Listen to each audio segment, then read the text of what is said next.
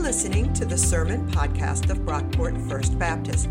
We are a progressive American Baptist congregation located about 20 minutes outside of Rochester, New York. To learn more about our church and support our ministries, please visit brockportfirstbaptist.org.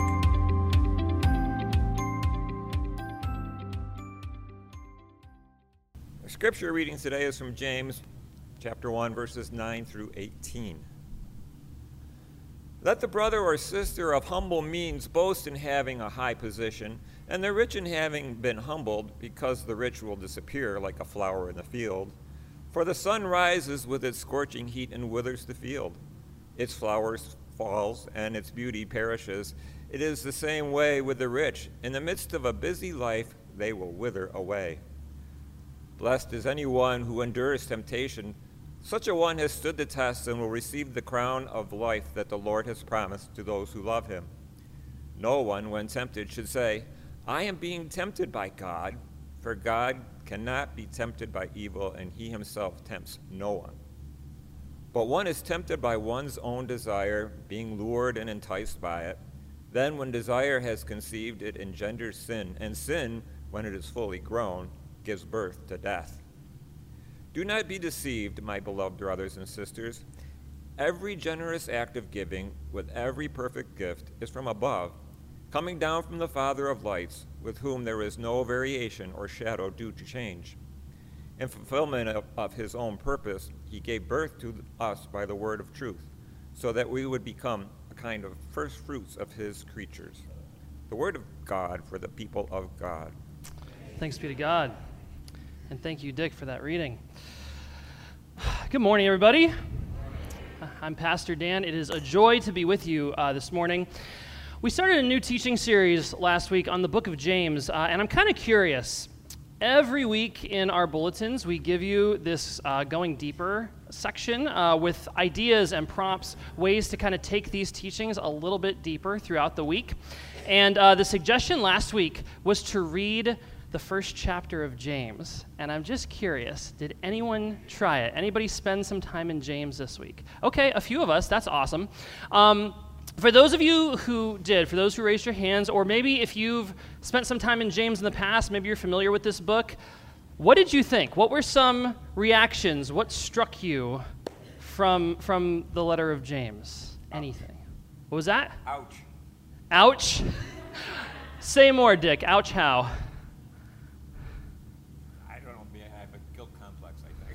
Dick's got a guilt complex. That makes, okay, and so probably there's some stuff in James that kind of stings when we read it, right? He's not mincing words. Ouch, I like that. Other responses, reactions. Very down to earth, yeah. Do you want to say more about that? No, okay. But super practical, right? Like it's not pie in the sky ideas, arguments, thesis being proven. He's talking about real world stuff. Yes, thank you, Jan. Any other thoughts on James, from James himself here? Okay.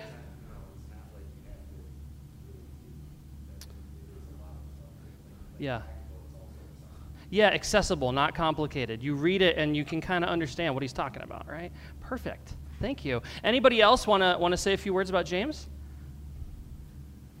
That's cool. When I read this book, especially James chapter 1, as I'm going through this, personally, I feel like I'm back in the book of Proverbs. Do you guys remember Proverbs? Last fall, we spent some time going through Proverbs together. It's this book that is just full of these pithy little sayings, little bits of wisdom and practical advice for how to live a good life in relation to God and others. And the book of James was written by a follower of Jesus who was clearly very steeped in the book of Proverbs. So, for example, we get these pithy little lines from James, stuff like this. If any of you is lacking in wisdom, ask God, who gives to all generously and ungrudgingly, and it will be given to you. That was from last week, right? James 1:5. Blessed is anyone who endures temptation. Such a one has stood the test of time and will receive the crown of life that the Lord has promised to those who love him. Let everyone be quick to listen, slow to speak, slow to anger. For human anger does not produce God's righteousness. I could see that in like a fortune cookie or something, right? Like Christian fortune cookies.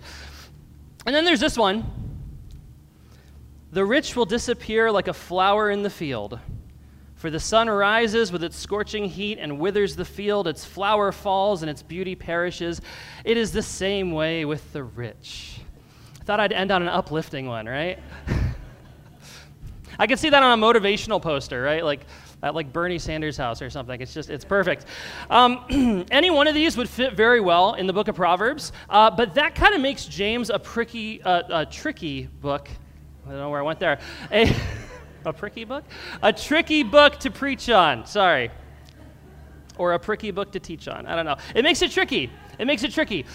Because James bounces from topic to topic without a clear connection in between. In just the passage Dick just shared with us, James talks about economic inequality, honoring the poor, sin, temptation, generosity, the love of God, wealth. That's a lot for 9 verses. And so to make this a little bit more digestible, I think we can group the wisdom of this section under 3 categories. We've got the inequality of the world, the reality of sin, and the perfection of God. Economic inequality, sin, and perfection. All super easy things to talk about, nothing provocative here. We're going to go through each of these, but I actually want to flip the order around. Vincent, up there on the slides, if you go to the next one, let's flip the order. Let's put the economic stuff at the end, because that's a little tricky. And let's start with the topic of perfection. Does that sound good? Excellent. The perfection of God. When I hear the word perfect or perfection, my mind immediately goes to my wife, Erin. Aw, that's right, yes. Don't get too excited, though. You don't know where this is going. I cleared this with her, so it's okay. For the last 4 years, give or take, my wife, Erin, has been remodeling our house, going room by room. And I say that Erin has been remodeling the house because I am not allowed to touch anything. We tried to work together on the first room, the dining room, and discovered really quickly that my work is not up to her standards. So I get to help out, if she needs an extra set of hands with something. I've gotten to do some painting, although after this past weekend, maybe not. But that's pretty much it. And 2 weekends ago, right, Labor Day weekend, we started priming the walls in the living room, and I got to help. Erin let me use the big roller, okay? So very exciting. But as I'm using the roller to put primer on the walls, right, so I'm doing my thing, Erin follows behind me with a brush and a small roller to catch all of my mistakes. So like every minute or two, she's like, oh, Dan, there's a drip here. You left a drip. It's a drip. Oh, there's a ridge. You left a lip where the roller passes over. You got to go back over that. Oh, there's a speck here. Check the roller. There might be some dried paint on it. Oh, another drip. We did the entire room like this, you guys. All 4 walls and the ceiling. We get done, and Erin is like, I guess you did okay. Do you want to help me prime the trim? And I was like, Erin, my love, I think for the sake of your sanity and our marriage, you should go solo on the trim. So that's it. That's it for me. All that to say, when I hear the word perfection, the perfection of God, I think about painting the living room with Erin. The thought of perfection gives me terrible anxiety because it's this insanely high bar, right, that like none of us can touch. Perfection is unattainable. It's what makes God so much bigger, so terrifying, so inaccessible to us. We tend to think about perfection in the most nitpicky of terms, right? Without spot or blemish, immaculate, flawless. That's how I envision perfection. But I've got news for you guys, and it is good news. That is not the way the Bible talks about perfection. How many of us know this line? Be perfect, therefore, as your heavenly Father is perfect. How many of us have heard this before? Yeah, it's from the Gospel of Matthew. It's from the Sermon on the Mount, which you all should be experts on now, right? You were in the Sermon on the Mount all summer. I remember the first time I heard this line as like a teenager, my heart sank. Be perfect as your heavenly Father is perfect. That is soul-crushing. Because there is no way I can do it. There's no way I can be perfect. Again, going with our nitpicky understanding of perfection. But this is one example where the context really gives you some perspective. Matthew 5, starting in verse 44. Love your enemies and pray for those who persecute you, so that you may be children of your Father in heaven. For God makes the sun rise on the evil and the good, and sends rain on the righteous and the unrighteous. For if you love those who love you, what reward do you have? And if you greet only your brothers and sisters, what more are you doing than others? Be perfect, therefore, as your heavenly Father is perfect. The chief example of God's perfection is the fact that the sun shines on the good and the evil. God sends rain on the just and the unjust. These are good things. These are gifts. These are blessings that God bestows on everyone. When the Bible says that God is perfect, it's saying that God is not in the withholding business. God doesn't blot out the sun over the houses of the bad guys, right? Like Vladimir Putin will get sunlight today because God is perfect. God is not some heavenly perfectionist watching our every move, holding us to this unattainable standard, ready to smite us if we mess up. You know, Luann's been doing really good lately. I'm going to give her a blessing. But not Dick. Not Dick. He's been messing up too much. That thing you did, Dick, the other day, you thought no one was looking. I saw you smiting for you. That's not how God operates. God is not in the business of retaliation. That would be an imperfect view of God. When the Bible says God is perfect, it's saying that God doesn't discriminate. God doesn't vary in God's love. God doesn't withhold. God treats everyone the same. God is the same loving parent to you and to you and to you and to me and to every living being in the universe. That's what the Bible means by perfect. So when James writes, in verse 16, "Do not be deceived, my beloved brothers and sisters. Every generous act of giving with every perfect gift is from above, coming down from the Father of lights, with whom there is no variation or shadow due to change." There is no variation in God's love because God's love is perfect. Are we tracking with this? Is this connecting? Are we understanding what the biblical authors, what James means by perfect? That's the standard we are being called to as God's children. That's God's will for us, that we would embody that perfect love of God. The problem is we're really bad at it. And that's because of sin. Verse 13. "No one when tempted should say, 'I am being tempted by God.' For God cannot be tempted by evil, and God tempts no one. But one is tempted by one's own desire, being lured and enticed by it. Then, when desire has conceived, it engenders sin, and sin, when it is fully grown, it gives birth to death."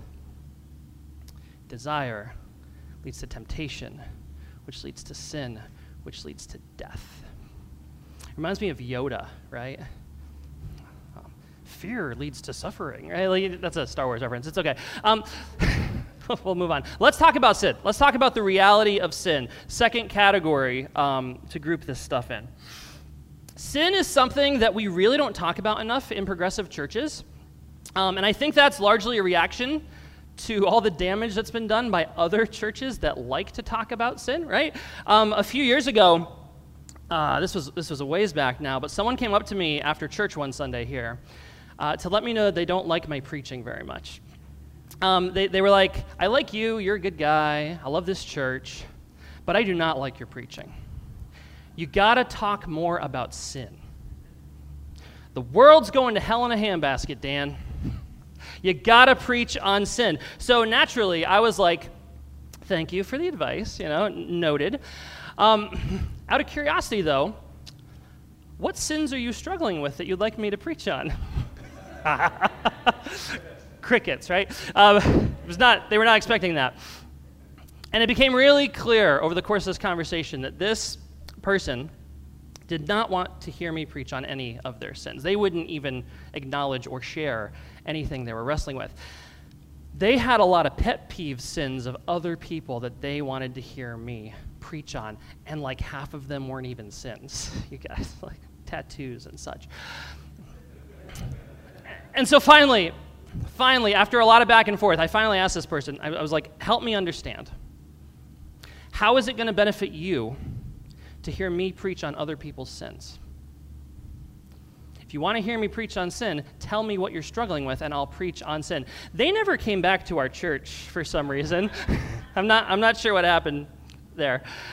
But that is what so many Christians do, right? We have a handful of sins that we fixate on, usually sins of people we don't like. And we use that to exclude and to beat up. This is why so many churches like ours don't even touch the subject. We're afraid to talk about sin. But we have to, you guys. We have to talk about sin because sin is what's stopping us from embodying that perfect love of God. James tells us that the root of sin is desire. We might say greed or covetousness, wanting what other people have, right? This is like half the 10 Commandments in a nutshell. Don't covet your neighbor's house.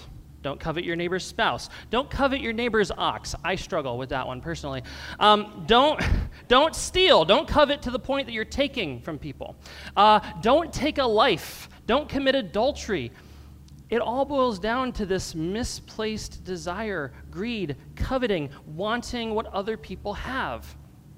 And this is hard for us as Americans because we live in a society that puts a lot of time and energy into dividing what's mine from what's yours.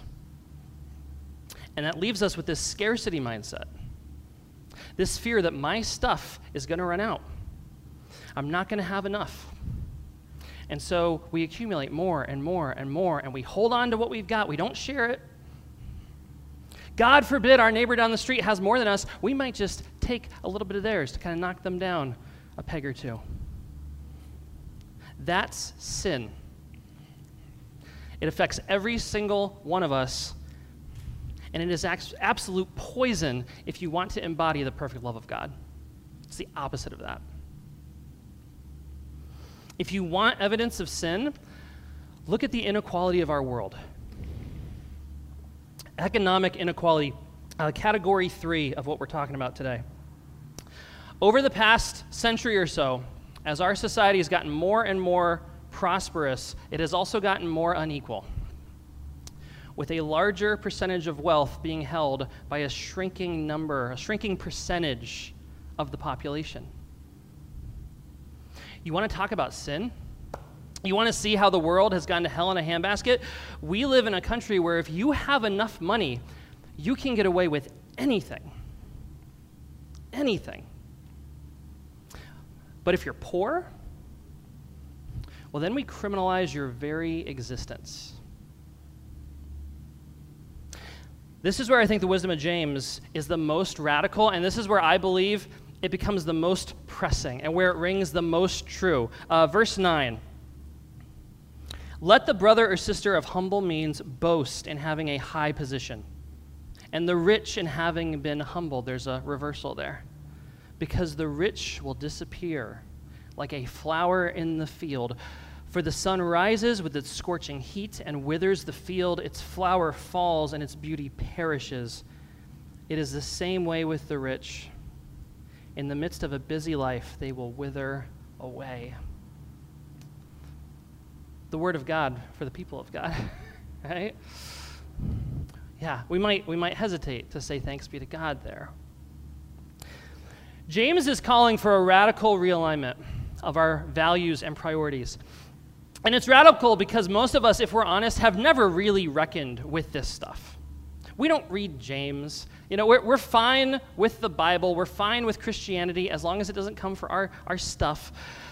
But as followers of Jesus, if we are going to embody the perfect love of God in a world full of sin, we need a radical realignment of our values. The first piece of that is to honor the poor. Let the brother or sister of humble means boast in having high position. We've got to honor the poor.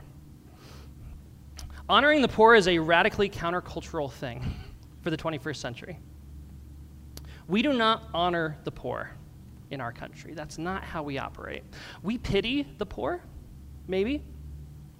We look down on them, blame them for our problems.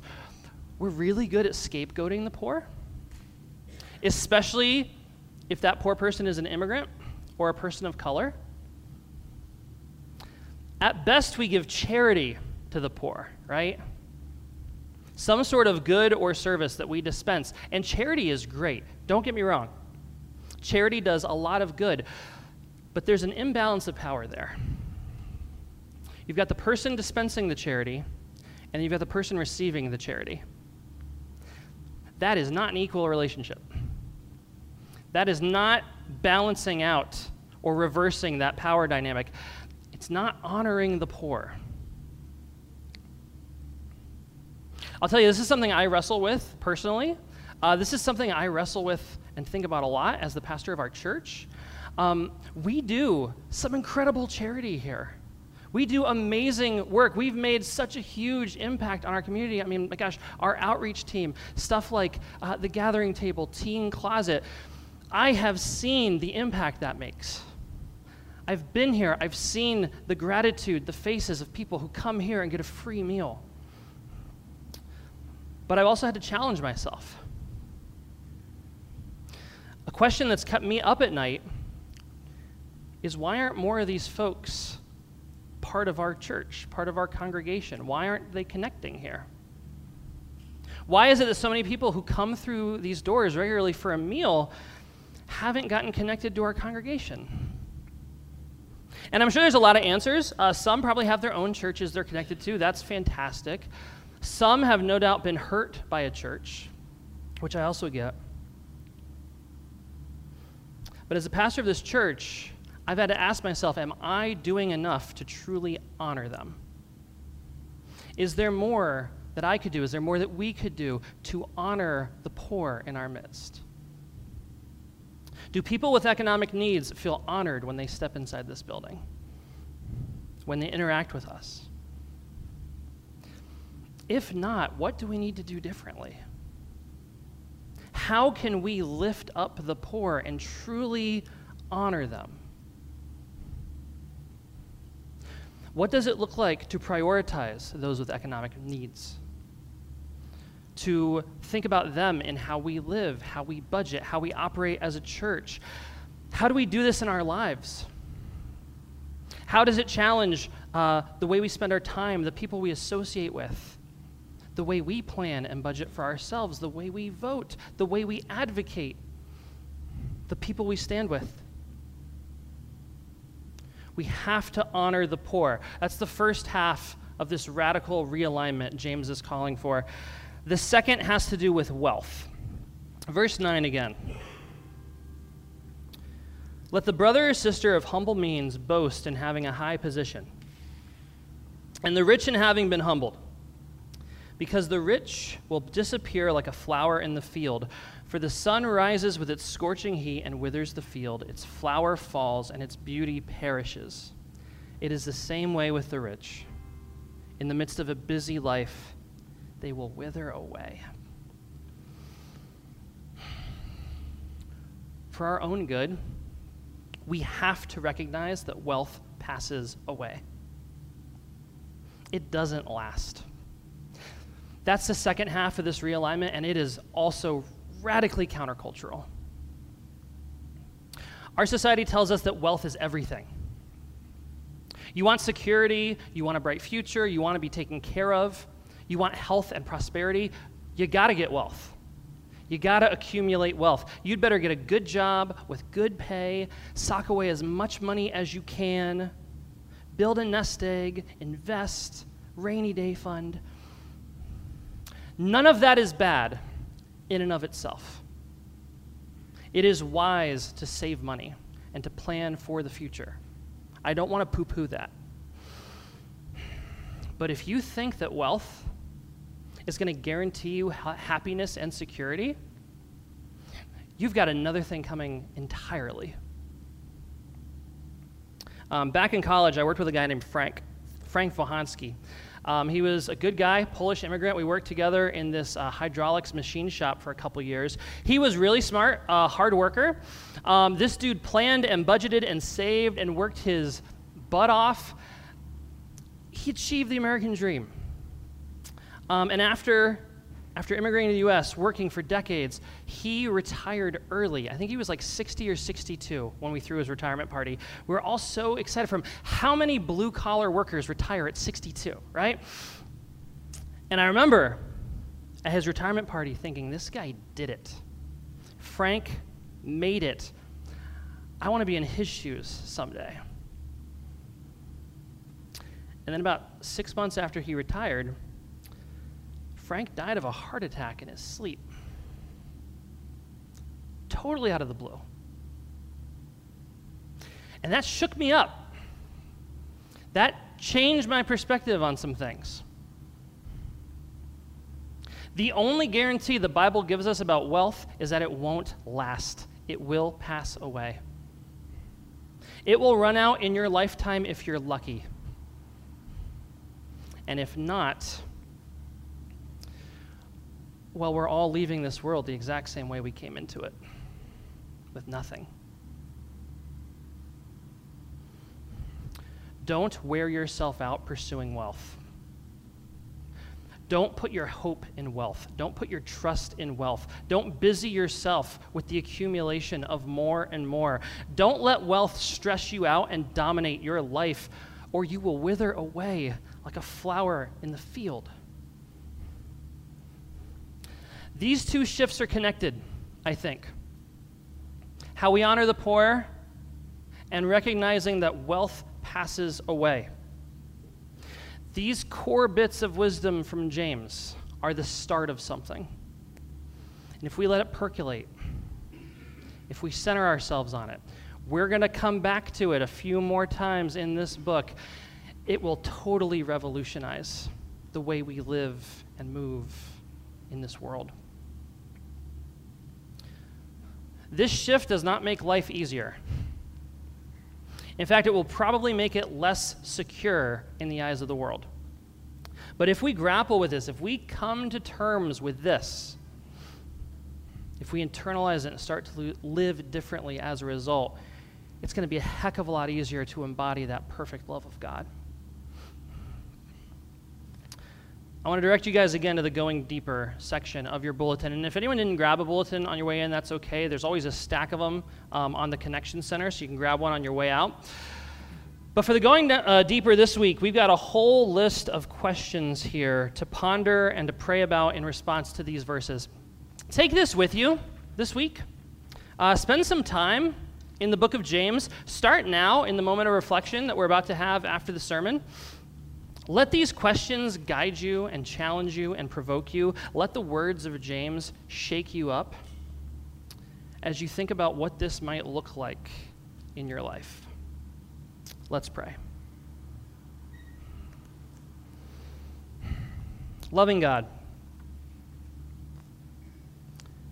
help us to receive this wisdom about sin and wealth and what it looks like to follow you.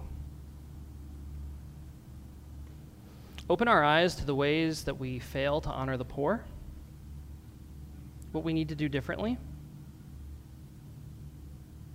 Open our hearts to discern and to recognize the myths about wealth and prosperity that the world has turned us and that we've bought into.